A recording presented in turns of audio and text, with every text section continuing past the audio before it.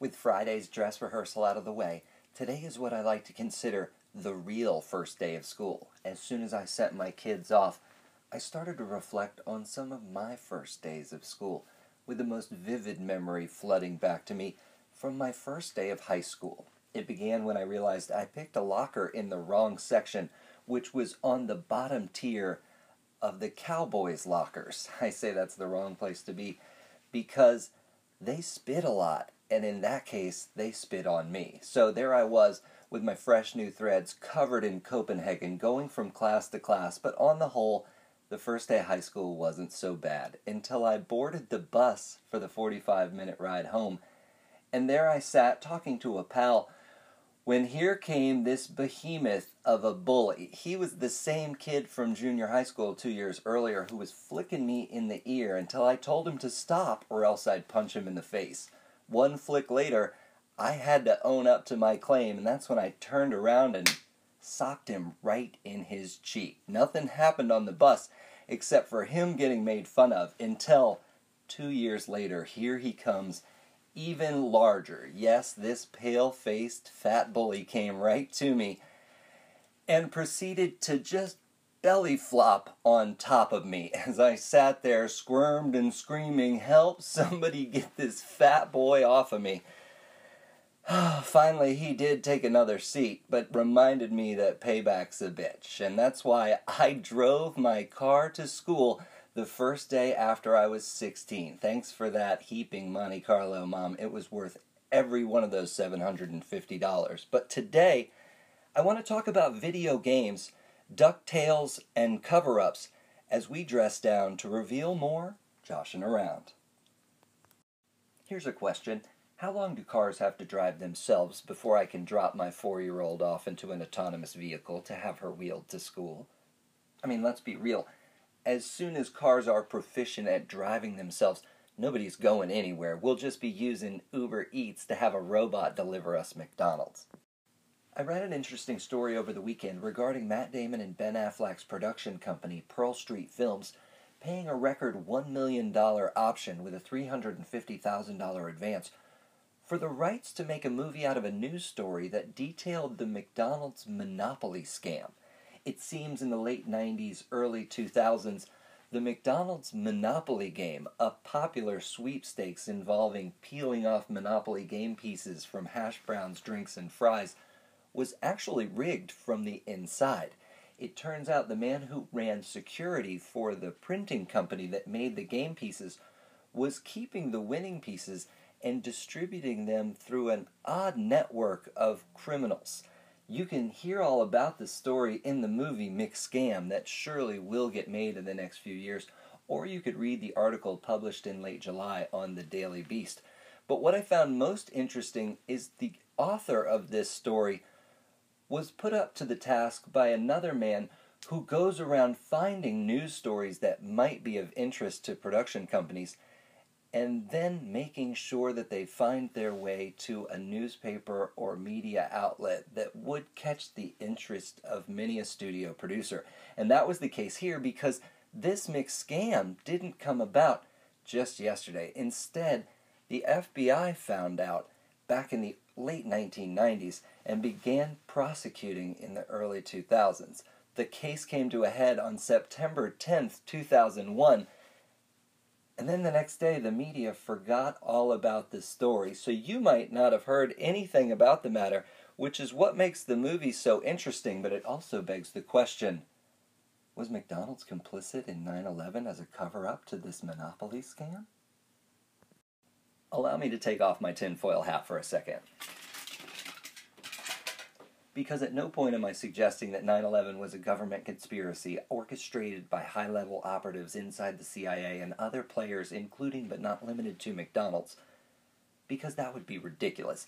Instead, I'm just providing new facts, not trying to go to war with any information, but instead, it was a convenient day for all that big news to drop. That said, after 9/11 happened, it was wall-to-wall media coverage about who, why, and how, not to mention what should we do now, and with good reason. I completely agree with everything that was done, including the small American flag decals that everyone put onto their back windshields right after the event. Because as a nation, it's important that we stand side by side each other on the roadways and nation's parks, streets, and thoroughfares. And while those American flag decals were traversing avenues, places, and lanes across the country, the Transportation Security Agency was supposed to make us feel safer flying through the skies. If you'll remember, they stopped the shoe bomber, which caused us all to take our shoes off before we went through security checkpoints. We also have to go through full body scanners, sometimes taking our belts off, and other ridiculous things, not to mention waiting in those long lines. But at least it's made us all safer, as I've said before, 17 years without a major incident by air. But then over the weekend, the legend of baggers, not named Vance, someone from baggage claim stole, or hijacked, I should say, a plane. Yeah, TSA didn't need to scan this guy who was known as a likable baggage clerk. I guess he just decided he'd have it enough with life as it is. Hey, buddy, haven't we all? And just took the plane. I guess through video games he learned enough to fly, got off the ground, and did a couple loop-de-loops, even while Air National Guard caught up to him. He talked to TSA over the airwaves, or I guess more correctly, air traffic control, where he said, "Gosh, this is a blast, but I thought I'd be able to see more sights. They just go by so fast." He also got a little depressed and said his family's probably going to be upset for what he did before he crashed into the Puget Sound. So with that said, are we really safer, or is it just a scene in this play we all are actors in? You really can learn a lot from video games. In addition to learning how to hijack an airplane or helping a plumber defeat Koopas, you can also learn roadways you've never driven before, as was the case with a friend of mine who was visiting California from Florida when he found himself on the Pacific Coast Highway. He was driving behind the wheel at ease, knowing every single turn, but unaware why, until he finally scoped a beautiful vista that he remembered from a video game from his youth. That's when he realized, wait, I've driven these roads before. Allow me to speed up. And he tells me he had the most amazing joyrides because he was blending simulation with reality. The wonders within video games are seemingly limitless, so it's a sad state of affairs that the most popular format has proven to be first-person shooters. While it's true that some people play sports games and other simulations are popular too, it seems that given the choice, most people just want to kill others, which is sad because they'll soon grow desensitized to that, asking for bigger and better weaponry so that they can cause more destruction at every turn. Yet here we are where you can do anything you can imagine, yet most folks just want to kill people. As for me, I've always wanted to be a cartoon, and not just to survive anvil attacks. While two-dimensional immortality would be great, I'd also enjoy the freedom of wearing the same outfit every day without being judged. Speaking of cartoons, in the country Hungary, millennials are known as the DuckTales generation. Woohoo! I will gladly wear that moniker. I've got a ducktail I don't dare repeat often.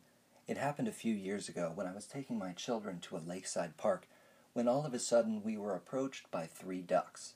2 white ducks walking side by side, with a 3rd white duck walking behind them.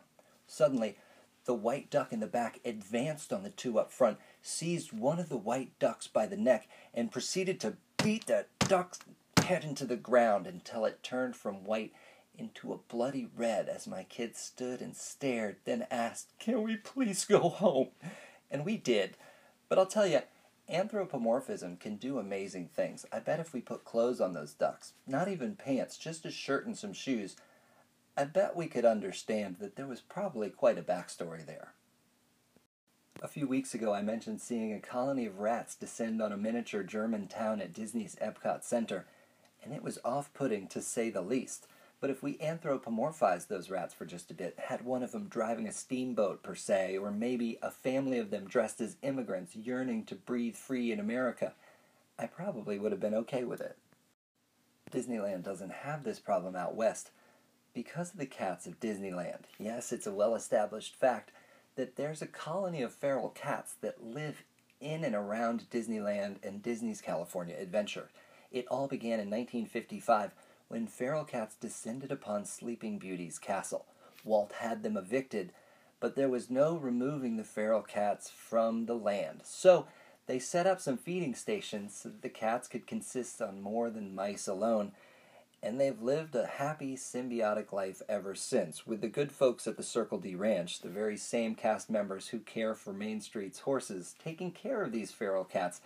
Each year, they herd the cats, spay, neuter, and give them their shots, and then set them free again, though a few do escape to keep producing more cats to keep Disneyland safe. You can learn more about the cats of Disneyland at DisneylandCats.com or at DisneylandCats on Twitter. While you're there, get social with me at Joshua Round, or on the web, drop by joshuaround.com. Now though, I've got to end the show before I end up keeping up with Alex Jones.